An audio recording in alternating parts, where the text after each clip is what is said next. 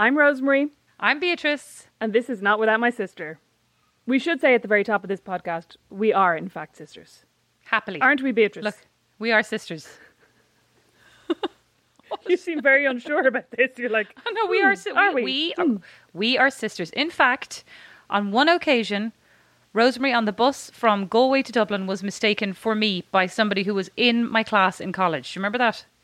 There were two occasions. There was one time on the bus in Galway, and there was another time I was walking down Grafton Street and somebody stopped me and said, "You must be Beatrice McCabe's sister." Oh. And I was raging. Oh, were you? I would have been more raging that like the person who knew me actually very well thought that you were me because I'm almost 7 years older than you. So what does that say about you?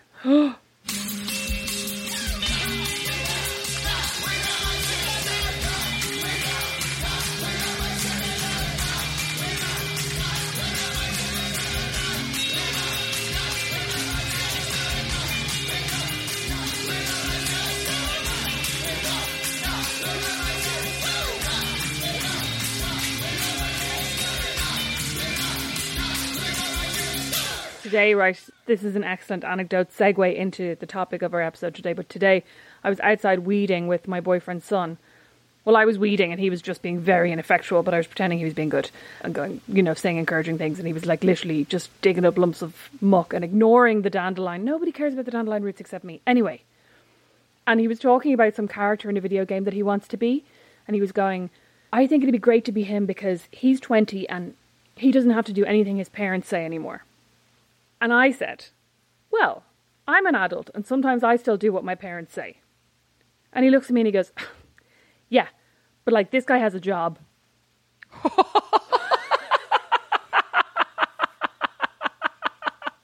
From the mouths of babes. From the mouths of 7-year-olds. And I went, well, I have a job. And he was like, but you don't leave the house. I was like, well, none of us do now, in fairness. Well, anymore. Actually, yeah, very true. But that makes you feel any better. It doesn't. He was so dismissive. Oh. Yeah, but he has a job. And I see, the problem is with kids, like when they tell you things, you know it's true. I know.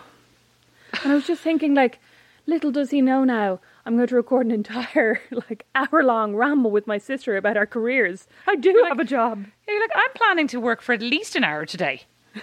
I'm going to force him to listen to this now. Oh my God, are you drinking tea? Yeah. That's not like you. Oh no, I've got the wine right here beside me too. Oh yeah. Don't worry. Fear not. I don't have wine, I only have Diet Coke. Hashtag hoping for a sponsor, Diet Coke. Oh my God. I don't know that we're the best representations of Diet Coke, no offense. I'm just saying. Or maybe we are. Because God. Without it... Oh, sorry. I know you hate that. I should say I am not the best representation. Oh my God, sorry. That is honestly... I hate that. I hate more than when somebody lumps you in with their own body issues. I'm sorry. Because I have a friend who used to do that to me all the time. Be like, I'd see her at Christmas and she'd look at me real like sympathetically and go, how are you getting on with the diet? And I'd be like, sorry. I'm on a fucking diet. No, obviously I was, so I was like totally raging. It's like, I'm getting on great, can't you tell? Okay, well, moving on. I didn't mean that. It was about me. You're right. That was projection. You do you. I will. Moving on. You do you, me. Excuse me. My God, so embarrassing. Anyway, moving on. Today we thought we'd talk about our careers because they're great. Because they're great. We're real high achievers, but also because we asked in the last podcast for people to suggest things that they'd like us to talk about, didn't we? We did. Yeah, and we got a long list of things. Lots of them were about Beatrice, which was very annoying. Like, tell us more about your sister. How did she end up in... Tell us more about your sister's life in America. But in fairness, you can't really complain. I don't think there's anything about your life that people who follow you or interest in you don't already know, like down to the most intimate detail, as our mother would say. Much to our mother's chagrin. I hate when Rosemary's on the radio. I hate the stuff she talks about. She just shares everything. I got a text from her as she was listening to, I think it was episode 3, where I was talking about being in France and that German guy sitting down beside me and putting his hand on the gusset of my knickers. And she texted me and was literally like, This podcast with a capital P, this podcast is not for your parents. Why did you tell us to listen to this? Oh my God. Why did you tell her? You should have been like, don't bother listening to that episode. It's crap. I didn't tell her to listen to that. I actually assumed. You shouldn't be complaining. You've always been complaining she never listens to your capital P podcast, and now she's listening. She has never listened to a single one of my capital P podcasts until you appeared on it. And now that we are doing a podcast together, she is listening to every episode. What does that say to you? Maybe you're the favourite. Oh, Rosemary, let's move on. Let's talk about our careers. Let's get into the meat and potatoes of the conversation, as they say in Ireland. Yeah, exactly. Do they say that in Ireland anymore? No. No. Did they ever actually? No. Let's start with you, seeing as you're the one people are most interested in, and then they could just switch off for the second half. You're so self-deprecating. It's ridiculous. Go on. I'm very humble. Hashtag stay humble. Beatrice, tell us about your amazing career. How did you get to where you are now, the dazzling heights of Fort Wayne, Indiana? You bint. I like to say, Rosemary, as a joke, and then I always regret it because it's generally people in Fort Wayne that I say it to, that I have done my career backwards. So I started out in Milan, went to Paris, to New York, had a small trip to Dallas, and then ended up in Fort Wayne. And correct, I say that is not necessarily the normal arc of a fashion career, but I actually don't even know necessarily that I work in a fashion company anymore. It's more like Vera Bradley's kind of unique. But I did start out in fashion. So I studied fashion at NCAD. I did a joint course, what's called History of Art and Design and Fashion. Oh, yeah. When you first studied fashion design, what did you did you imagine you were going to be a fashion designer under your own name and your own brand? Was that kind of the did you have a dream in that way, if you know what I mean? Not necessarily. I just thought I would design clothes. So that's probably the first correction that happened to me, so to speak. I thought I would do clothes. I was always making everything, making clothes, making stuff, doing fashion wheel, right? Super cool. Oh my God, making clothes. Do you remember you made my confirmation dress? You're so ungrateful. No. I was that really glorious grateful. shift. I really wanted like a chic little 90s secretary, which is what I got basically, like a little shift dress in a pinstripe. But remember, Mom's heart was nearly broken because you were finishing it the night before the confirmation. Like Mom had been saying for weeks, Beatrice, you really want to get that started. And like you're a bit like me, I think, in that like you're very good at doing things at the very last minute. Very good at it. And this was the very, very last minute. I also made my own Deb's dress. You're reminding me now, that orange thing, that bright orange thing that like when it was gorgeous. I felt gorgeous until I got there, and then I was like, ugh, everybody's dressed like a princess, like they're going to the princess ball. No, I mean, it wasn't necessarily that. I know, yeah. I just looked like I was at a different event, and my purple feather boa. I still love that colour combination. That's why I ended up in Marnie. It's all purple and orange and avocado. You looked really cool. We must actually dig out a photograph. Oh my God, there's a terrible photograph, I think, actually, of the two of us standing in the sitting room, and you're going to the Debs, and I'm wearing a fleece. I don't know why Mum couldn't put something nicer on me. I have some photographs somewhere, but loads of them are in black and white, which is really annoying. Like it was so trendy for a while, annoying. You know. But it's really hard because then you can't kind of date it, you know.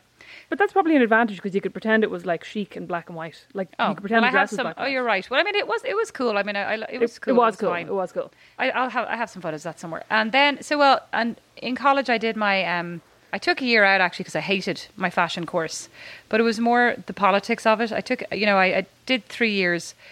I did my Erasmus and I went to Milan because I just always wanted to go to Italy. Like I always wanted to live in Italy, and obviously it's a big capital of fashion, you know, famous, renowned for that. And I wanted to learn Italian, and I fancied all the like art history, etc. So it was like just kind of, that was my dream, you know. So I did my Erasmus and I went there. I went to Milan, right? Wasn't it Milan? Yeah. Did you go to Milan or did you go to Bergamo? No, I went to Milan. I worked, my first job was in Bergamo, but I went to Milan and I was underwhelmed by the college that I went to, because like in NCAD we had at least, you know, knitting machines, and over there I went to my first knitting class and they all whipped out their knitting needles. Now you would have loved it actually, but I was very taken aback. Sorry, Beatrice, I would have hated it. They would have been like knit. It would have been like knit 10 rows, and like 40 minutes later I would have still been on row 8. Well, I like the fact that just like today, the boys came in before this and asked Rosemary if she would knit 2 Yoshis. She's like, yes, get back to me in 2 years. But I mean, I don't know if you've actually met these children. I think you have, because now that you've offered them something, every single second of every single day they're going to be waiting for this knit Yoshi. for the next 2 years. So No. you better get knitting. No, I actually think I'm safe because Bo cycles through his Yoshi obsession very quickly. So it'll be Kirby's in 2 weeks, and then it'll be something else. Oh no, it's and then full he'll go on back to with the Yoshi's. masks. It's currently masks, Nerf guns, and masks. They love wearing these masks around their lanyard. Their Vera Bradley lanyards. Like they look the epitome of chic. Anyway, so I went to Milan. I don't remember this at all. Yeah, and I lived don't with think I various missed you at different all. people. Thanks. I lived with various You're different people, and I was only there for 3 months. Oh, It felt okay. very So it wasn't a whole long, year. Yeah, no, only for 3 months, and it was hard because I didn't have the language, at all. Hadn't ever studied Italian, etc. But I mean, it was great. It was very exciting and very kind of inspirational. But I don't know that I got an awful lot out of the college itself. It was. I remember there was an illustration. There was fashion illustration as well. And like instead of kind of saying, "Hey, let's look at the clothes" or "Let's think about the poses," I remember the only feedback they ever gave me was like, "Your lipstick isn't bright enough on this illustration. Like you need to give her more fashionable eyelashes." And I was always like, "What? How is this? This is bizarre." So so then I went back, took a year out. I know. I took a year out and I went down and lived in Kilkenny. Oh yeah. Okay. Yeah. It's And all I worked coming together for to me now. Yeah, I worked Thank for God. a printmaker, Sabina Braxton. I worked for her for during that year, and I also worked for the Irish Landmark Trust because I think I was in a bit of like I was kind of like I'm never going back to fashion, hate it. I'm going to go And into what- architecture, which was actually what I wanted to do in college Oh, in yeah. the first place. But what happened? You didn't get accepted into architecture, did you? I thought I they got- decided you were too artistic or something. No, There I was got it. something. They said that they were like, you can come here, but we think you should go and do fashion design. And I was kind of in two minds. Did I want to do architecture? Did I want to do fashion? So that kind of tipped me, pushed me further towards the fashion. And also I had done just like a 2-week job placement, the way you do in fifth year or whatever, in my uncle's, in the civil service. He was in the Office of Public Works, the OPW. Yeah. Actually, I enjoyed it, but I think I was more like, oh my God, fashion's going to be so, exciting and glamorous, etc. Although Yeah. I still think architecture would be great. Anyway, and then, then I went, I was like, I'll just go back, I'll just finish this year, I'll just get my degree. So I went back and actually really enjoyed fourth year. That was good. And what did I do then? Oh, then I went to Italy. Like I literally the next week after I graduated, I packed my bag and went to Italy. And I stayed there with my cousin. My cousin lived there. Our cousin. When you went to Italy straight after you finished your degree, did you have a job lined up or any work or anything? Or were you just like going to go over and basically hoof it around trying to find work? Yeah, that's exactly. I was going to go over and hoof it around. And I remember I was very optimistic. And Mom used to send me over like 50 euro a week. She was always concerned that I was, starving, which I was starving. Actually, I looked great. This is again now my own body issues. Stop I know, right? now. I know, right? Glamorizing Exactly. starvation. I know, not anymore. But at the time, I thought I looked great because I was absolutely starving. Could only afford a cappuccino and an orange every day, and like, of course, I was skinny. Oh, and wine.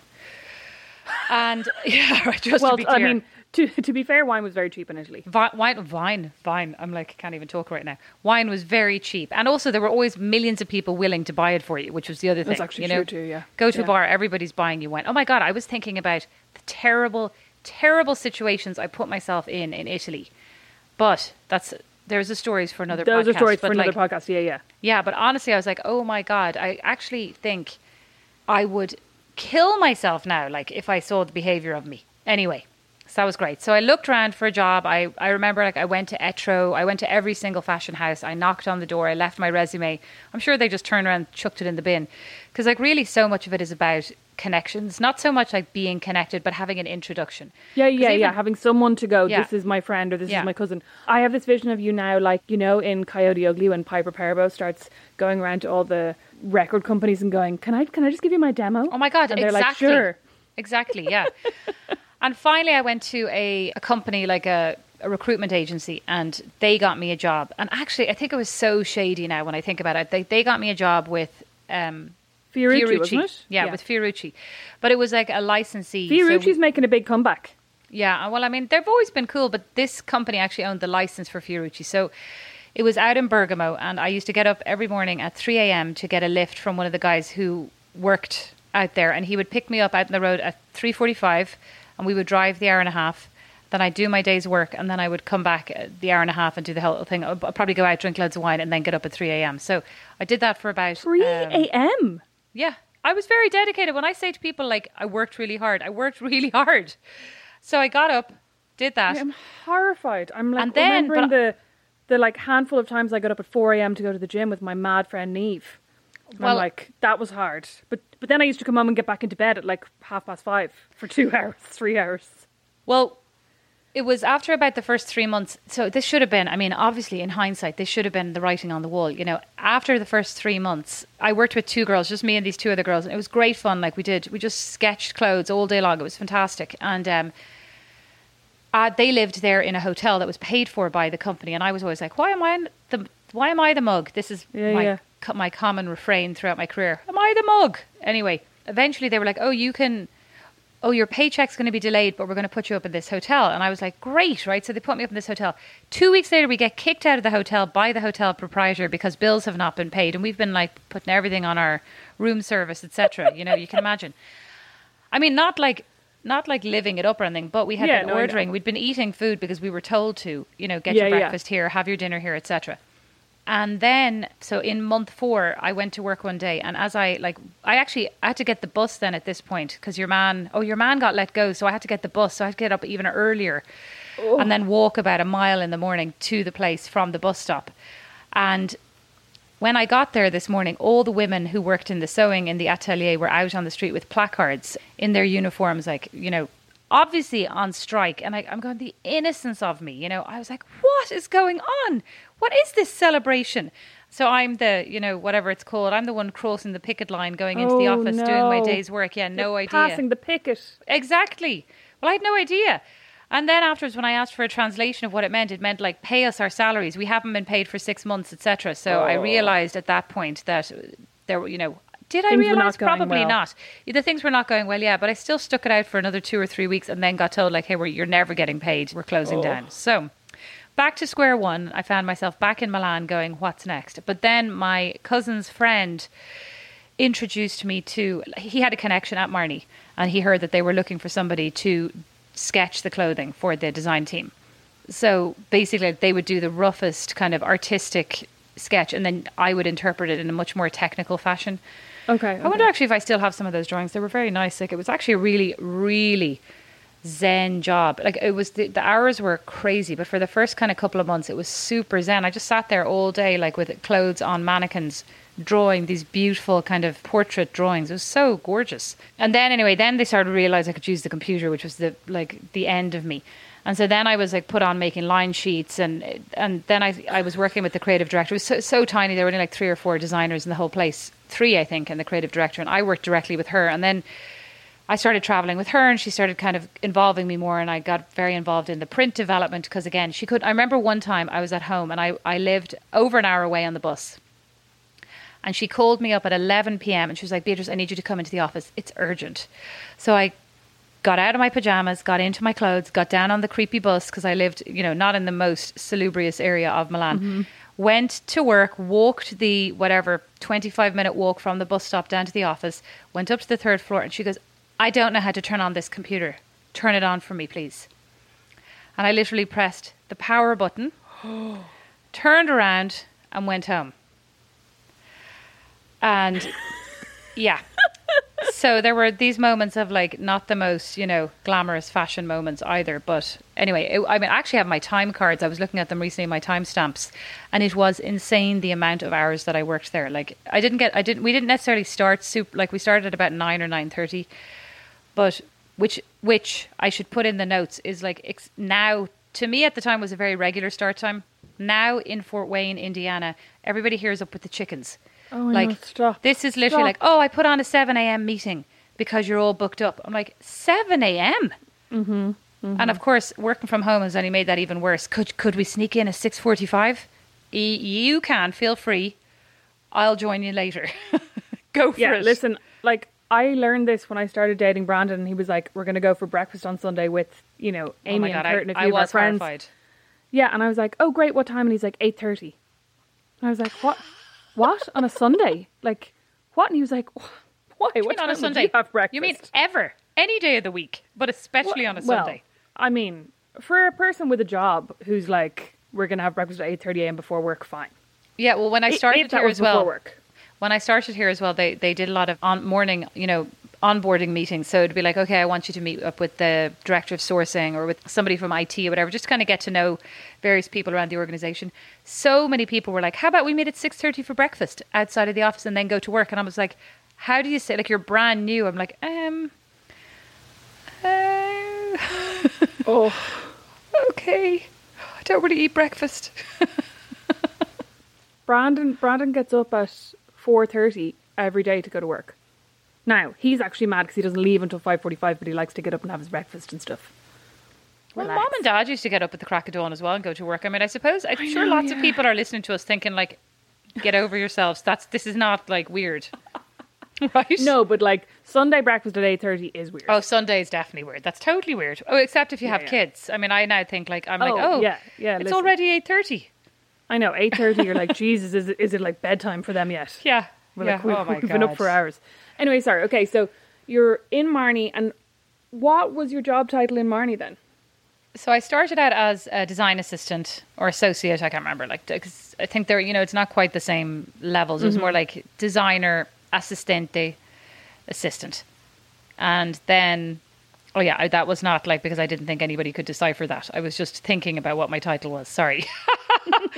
And then I moved into accessories and print design. So I did a load of research and like load of vintage buying and kind of interpreted patterns and worked on handbags and shoes. So and jewelry. That was really what I did. I wasn't really involved in the clothing. So it wasn't a choice, if you know what I mean. But once I started working on accessories, I found it really interesting in a way that I wasn't as interested about in the clothing, I was more fascinated by kind of the democracy of a handbag, how it can be for everybody, and how everybody can get this from this product. Everybody can participate. It's much more universal than, say, clothing, where you have to be a certain size for certain brands or a certain shape or certain, like, or also like a certain lifestyle. Yeah, and they're also just really kind of feel-good things, everybody can buy a handbag and everybody can enjoy it, whereas you can buy clothes that can make you feel like crap, this top, I never should have bought it. It's hideous on me. Every time I wear this, I mean, yesterday I went to the office and for the first time ever, and I was like, oh, I'll try on this shirt that you gave me, actually. This leopard crossover shirt. Now, number one, why do people make crossover shirts that do not close and all that happens all day long is my boobs just hang out of it, right? I think that's the one that I actually had professionally seamed because the inside wasn't like Wonderweb. Do you know what I mean? So it just kept popping out. So annoying. Oh, yeah, I know what you mean. The inside seam, like. But also I wore it with like these red earrings and this red skirt, and halfway through the day I was like, I have forgotten how to dress myself. I actually look atrocious. And then Kevin in the office said something to me like, oh, are you auditioning for Falcon Crest? And I was like, I cannot. Like, I literally, yes, Rosemary, thank you for looking shocked. I can't, right? Chic. How rude. And he was dead right. And then I caught a glimpse of myself on the camera and I was like, I look absolutely ridiculous. I look like Alexis Carrington, circa 1982. Which actually sounds cool, but it wasn't a good look for me. And my hair was atrocious. I was looking like a cross between the Grog from Fraggle Rock and Alexis Carrington. It wasn't good. You're obsessed with this Grog. Yeah, well, I'll show you. I'll actually show you a picture. I took a picture the other day of me with my mask and my hair, and I was like, there is something very groggy about this. Yeah. I did. Yeah, a little bit, yeah. Thanks. It was the mask. It wasn't you, it was the mask. Okay, so I better get faster because it's going to take too long. Yeah. Okay, so then I went anyway. Oh, this is a good one, actually. Then I decided then I got obsessed with, like, I want to get another job. I want to move to Paris. I was always thinking about moving back to Ireland. So I was always applying for jobs in Ireland and like pitching myself for jobs in Ireland. But and this is connected, I was also very good at Photoshop, right? So I was very good friends with a lot of the people in Marnie, and one of the couples, there was a couple who worked there, and the guy worked downstairs because Marnie actually originally was called Chiwi Furs, and they make all the furs it was a family company, and they made all the furs for Fendi. They still do. Fendi, Valentino, etc. That's how they started out. And then they had 3 sons, and one of the sons married Consuelo, who's the founder of Marnie. And she started it and it was more of an offshoot of the fur. There was a lot of fur in the beginning of Marnie, if you look at it. And then she had really strong kind of colour sense and style sense and a very unique, I think, kind of playful identity. So she started her own sub-brand, which actually became probably bigger than Chiwi Furs at the time, right? Oh, that's conjecture on my part, but it seems like it was more of the focus. But anyway, downstairs there was still all of the fur, manufacturing and styling, and like it was amazing. Craftsmen, obviously polarizing, but very amazing. Anyway, one of the guys, the husband of one of the women that I worked with, worked down there, and it was his birthday. So I took one of the photos from our most recent fashion show, and it was 3 beautiful models with, jewelry and clothes on and all that kind of stuff. And I photoshopped his face with a big beard into the middle picture, right? And then we all did happy birthday. We all said this was great. Happy birthday, Antonio, whatever, right? And we all signed it and brought it down to him, laughed our heads off, etc. Fast forward about 2 months later, I'm like, I want to get another job, because I'd been there for 3 years, which is a long enough time in fashion. But also I think sometimes to progress, you have to leave. You'll have this slow growth within a company, or you can kind of jump up the ladder, up a couple of rungs by moving elsewhere, Especially if a company's small, there's not that much room. Oh, well, actually, you reminded me, this was a family-run company, and the daughter and son were just graduating college, and it was very clear that they were going to be, next. And I wanted to grow and actually loved my job, but I did want to kind of see, get that broader experience. So I wrote to Eden, right? This is so embarrassing. Oh, this is Ali Houston's company? Yeah. I wrote to them and I was like, hi. I think I know where this is going. I was like, I really enjoy your company. I appreciate the purpose-driven nature of it, etc. As an Irish person, I can really relate to this. I have this experience. I these capabilities, and my attention to detail is, top notch, basically. And then I attached a load of examples of my work, right? Sent it off. Never heard anything. I was like, the cheek of them. Can't believe they never write back, because that was also my naivete at the time, right? Next thing you know, like a couple of weeks later, I'm like scrolling through. I'm like, I'm going to look again. That was a really great letter. And I sent them really great work examples. I'm going to check this out. I can't believe they never replied to me. So I'm scrolling through these attachments and I'm like, that's a phenomenal bag. I can't believe they wouldn't answer me. And then that's a beautiful print, the cheek of them. And then I go to the picture of the 3 models, and it's sadly the wrong one with Antonio in the middle, this big bearded head. I just can't imagine what they were thinking. Oh, so embarrassing.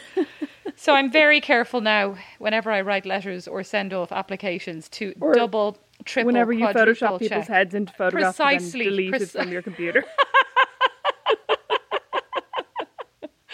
So true. Oh my God, I'm now remembering a particularly horrifying... Oh, that was brilliant. Amsterdam for Mom's 60th. Oh my God, this was brilliant. My face into her head or vice versa. Yes. And it was like exact same person. Literally doppelgangers, but you were in the exact terrible. Same pose at the exact same angle at the table. And wearing very similar earrings as well. I was looking for that picture recently and I couldn't find it. You're going to have to find it. No, I couldn't find it either. 2G. It's amazing. Okay.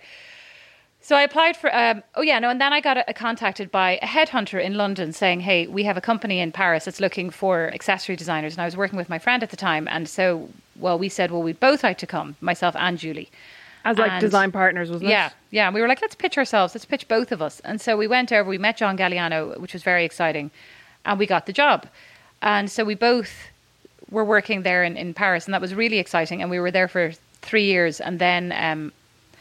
I loved working at Galliano, actually. And we also did some, we spent some time in the Dior studio because obviously he was over both. So really there was really amazing exposure. And the studio was super fun. Like, it was just a very kind of vibrant team. Everybody was kind of the same age, very probably, single, like all kind of hanging out together. So you were really all friends as well, which was really nice. Yeah. But like, he was also from that kind of group of, like, he was from, he had gone through Central St. Martin's, hadn't he? So he was like, really, I mean, the sense I got from that studio, and I'm thinking of it in comparison to the next place that you went, was like very young, very fun, full of creatives who were very passionate but also very diverse and kind of quirky in their own way. And there wasn't so much of a like, we're in fashion, you know what I mean? No, it was more like being around a load of artists, you're right. And it was very familiar because a lot of the people who worked there had gone to college with him, or he had interned for him. Like, a lot of people were interns and then were employed, so it was a very kind of loyal band of friends, working together. And also because it was more his passion project, like, it was financed by Dior, but there wasn't the same, I think, urgency for it to be as commercial as Dior. Dior was the moneymaker, and then this was more the kind of press end of this was the PR machine, you know, because this was where he got to be his true creative self. Like he was super passionate about his men's line. His men's line was really fun to work on, and all of the fashion shows were like phenomenal. They were all like massive theatrical spectacles, like so elaborate and creative and amazing, you know, really, really exciting. And so, but after a while, I kind of started to think, like, from my own perspective, like, I want to understand how to run a business. You know, I want to understand what the mechanisms are that make something commercial. And working on something so kind of avant-garde, you never got to see anybody wearing it, you know, because A, it was so expensive, and B, it was such a limited edition. He had one store. He had some wholesale, like, retail partners, but the majority of the business was actually private clients. You know, so many well-known celebrities came in to be fitted for their weddings or for events that they were doing.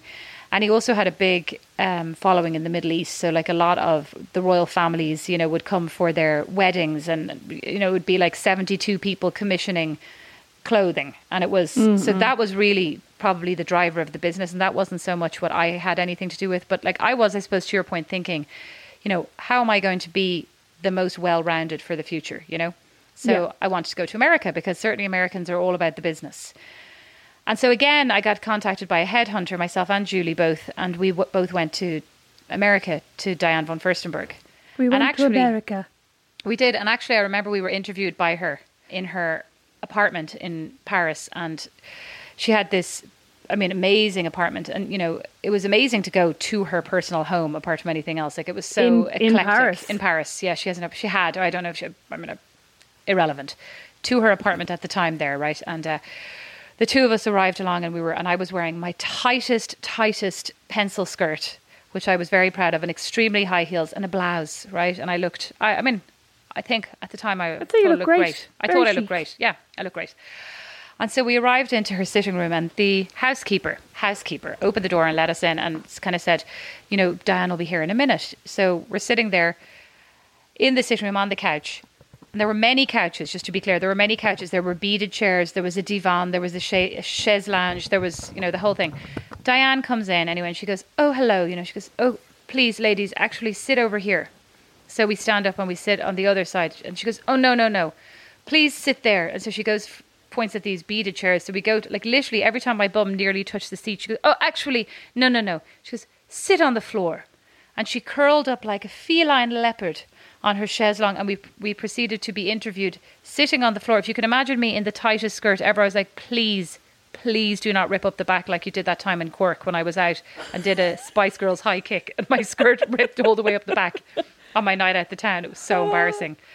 Please. So luckily nothing, but I just remember going like, this is weird. Like, I can't believe she made you sit on the floor, and I also can't believe that, in a way, having made you sit on the floor, you were like, yeah, this is the job for us. I know. Actually, in hindsight, I thought that too. I was like, am I the mug? Yes. I know. You're making a yes face.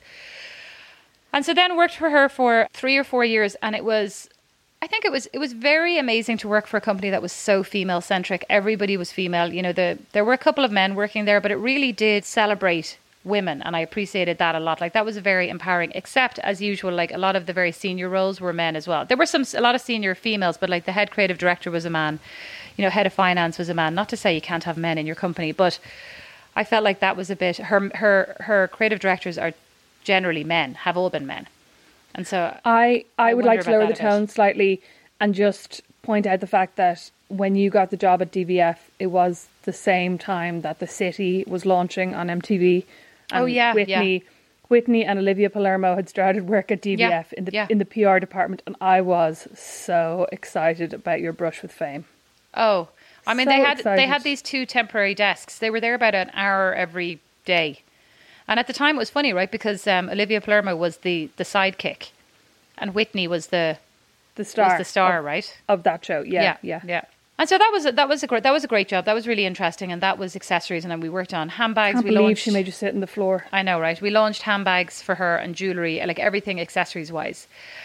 And then I worked for Vince Camuto, which I think is or was available in Brown Thomas at one point. I think it still is. I think it's in Arnott's as well now. Yeah, and I got that job through one of the girls that I worked with at DVF. her uncle was the president of Vince Camuto at the time. And so I met him at a party, etc. And he then reached out and said, hey, do you want to come and work here? And so I went there, and Julie got a job in Juicy Couture, and she went to Juicy Couture. And at that point we decided, we wanted to kind of grow our own careers and have that, and see if you could be successful by yourself, Yeah.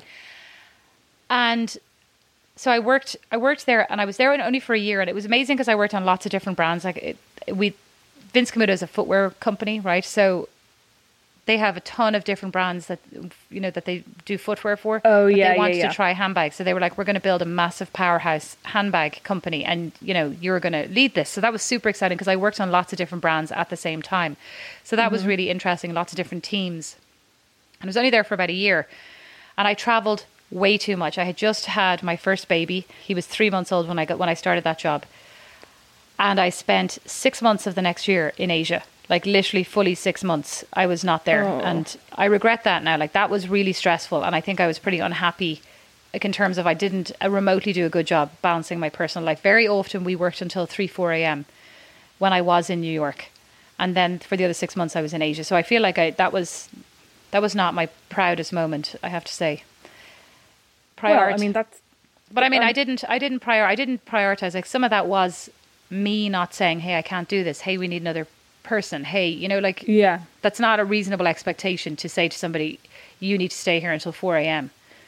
Yeah, but it's also really hard to be in a position where you're being given a lot of responsibility and to stand up and say, we need someone else, which can sound like I can't do this on my own. But I mean, you know what I mean? Like, no, not really. I mean, I don't agree with you, because I hear what you're saying, but I mean, I think we're led to feel like that. That's but that's a convenient thing for us to feel. I don't think I felt like I could. It just never occurred to me. I would think I was so sleep deprived and so emotionally drained and so emotional after having my first baby, like that I really didn't even know what I was thinking. You know what I mean? I didn't like.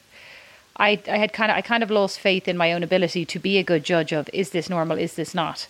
And it was, I have to say, it was not my favorite experience, because I think there was a lot of politics. It was challenging because they were trying to set up this big business, and anything like that is really new, is really hard, because there was a lot of leveraging of like internal teams, but they're two very different categories. And so, you're trying to say, hey, this is different, but also respect that person's knowledge and tenure with the company. And like, there is value to that too, so but sometimes it can be a bit like, who are you? You jumped up, you just joined, but like, I've been here for ages. Why are you doing this? I could do this.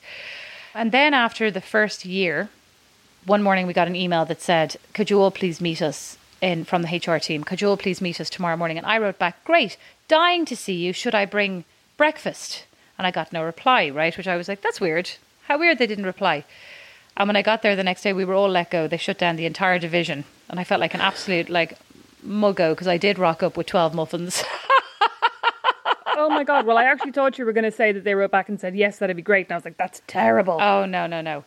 That would have been worse. No. And they said, and they were like, okay, well, you can file for unemployment. But I couldn't, because I had a H-1B, I had a visa. So I couldn't file for any unemployment. And they said, we're going to give you 2 weeks severance. And I said, I would like 3 months severance, based on the fact that this is going to be really hard for me to get another job. And actually they came back, and I think they gave me 3 or they gave me 2. Like, it was very decent. It's very unusual, I think, that they didn't really argue. They kind of said, oh, okay, that's fair enough. But it also made me think of the power of asking. I wouldn't always have asked. I only asked because of my visa. If I had been able to get unemployment, I may not have asked. Yeah. And I feel like the first offer is always the worst offer. And very often we take it. We don't necessarily know that this is intended to be a negotiation, Yeah, I mean, I don't know that it would ever occur to me to negotiate at that point. Like at the point of, we're letting you go. I don't think I would ever feel like I know, because what's your leverage, right? Yeah. So then I went to work for JCPenney, and this was supposed to be super exciting when Ron Johnson took over, and he was totally revamping it. And there was a really amazing cast of creative people. There was RuPaul, can't remember what her name is, from Barney's. She has amazing style, like an amazing fashion guru. There was Nick Wooster, right? I think everybody, well, he's a very famous menswear, again, kind of fashion expert. And all of these people had been brought in to really rethink what a modern day department store should be like. So it was super energetic and energized and exciting. And And again, I was over multiple brands, and it was an exciting time. And the first week that I was there, my boss and my boss's boss and everybody who hired me was let go. So that was alarming. Right, that was alarming. And so then it kind of morphed into, Ron Johnson was having a lot of problems. The teams weren't really on board. The buying teams who'd been there for kind of 30 years were like, this one is not, like, he's telling us to do one thing, but we know what we're doing, and we're going to do what we're going to continue doing what we've been doing. And so there was a lot of internal friction. And he didn't really, it didn't really go down very well with all the people JCPenney's in Texas. Is based in Texas, and I was in the New York office, and it didn't really sit very well that he kind of came in and brought in all of these new people instead of, again, kind of saying, hey, what experience is already in the building? You know, how can I get you. And I don't think there was great communication. It was more like this crack team is sort of reinventing everything, and we'll let you know when you need to execute it, versus like bringing you on the journey, you know? Yeah.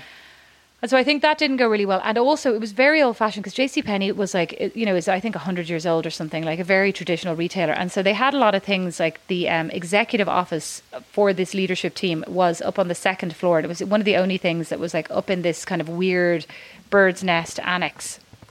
And there was a separate entry from outdoors, and you could bypass like all the plebs basically, you know, and that was how it worked. Like they would come in, they would land their helicopter on a Monday, they would all take the back stairs up.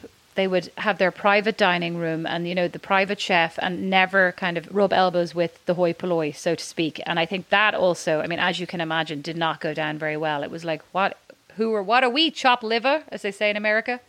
Am I the mug? Am I the mug? Exactly. I remember when I first learned that phrase, I was like, chopped liver, what does this mean? I'm actually a moron. Anyway. What does it mean? It means like, what am I, chopped liver? Who likes chopped liver? Nobody. I've had a very delicious liver stir fry in my day. Well, and I'd like to say, and that example that you just heard there was why I don't do American accents. I actually do them, but that is why I am not renowned. Only I am good at them. I am not known. You're not good at them. I am not known for my American accent. And then I got a job at Fossil, also in Dallas, but this time we moved to Dallas because we were pregnant with my second child. Actually, I have now gotten 1, 2, 3. How many jobs? Loads of jobs while I was pregnant. Oh, which I think is actually also unusual. Well, so while you were on maternity leave at Nash, you got the job at Vince Camuto. Yeah, but that was kind of fine because I was not pregnant. Yeah. So you were coming back to work, and then while you were pregnant with Beau, you got the job at Fossil, wasn't it? I was 5 months pregnant, yeah. And then while you were pregnant with Chance, you got your next job. Yeah. And every single time I went for the interview, got the job offer, and then said, hey, I'm pregnant. And every single time they were very nice and accommodating, which I presume they have to be. It was so much stress. Do they have to be in America? Yeah. They certainly can't say we're rescinding that offer because you're pregnant. I mean, they could say we're actually rescinding the offer because we're not hiring for this role anymore, etc. But I think it would be dangerous. But it was very alarming. Anyway, and so I worked there for 3 years, and that was really interesting because it was a lot of categories that I'd never worked on before, like watches, men's. Well, I worked on men's at Galliano, but it was more commercial. But it's very commercial, very business driven. Like it's a $1 billion business, you know. And so it was huge and really interesting to kind of get into the nuts and bolts of how the business works, which was really what I'm interested in. And then there was a marketing aspect and print development and all that kind of stuff. So really all encompassing, but that was really an interesting job. And then there was a lot of internal changes in terms of leadership.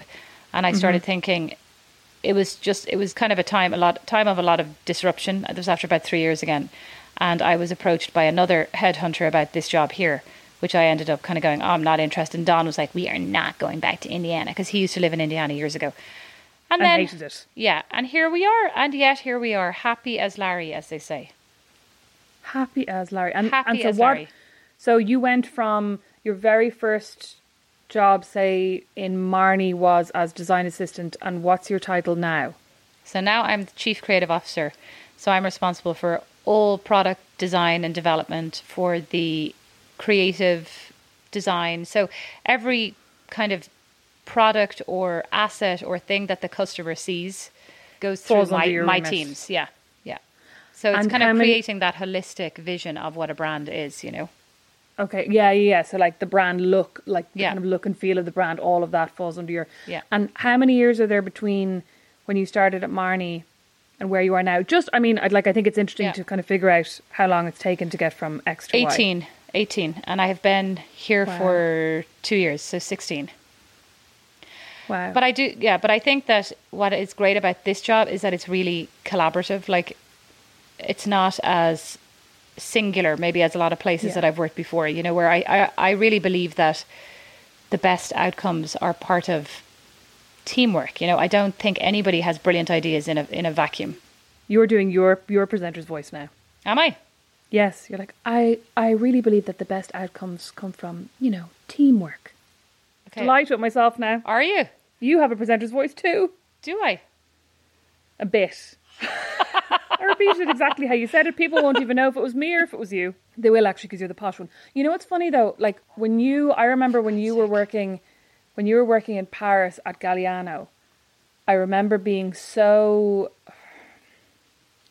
I mean, I don't want to say jealous, because then Mom's going to listen to this and be like, oh, she's always been very jealous of everyone. I have. She doesn't think that.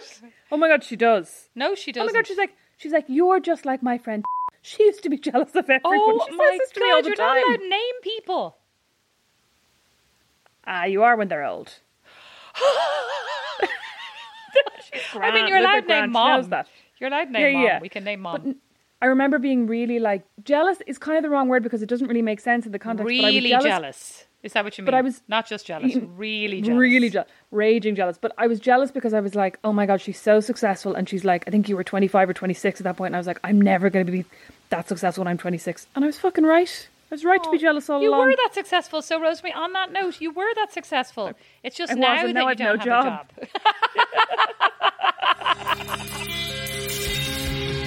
It turns out that chatting through somebody's 25-year plus career takes longer than you think. So part 2, where we discuss my career, is coming next week.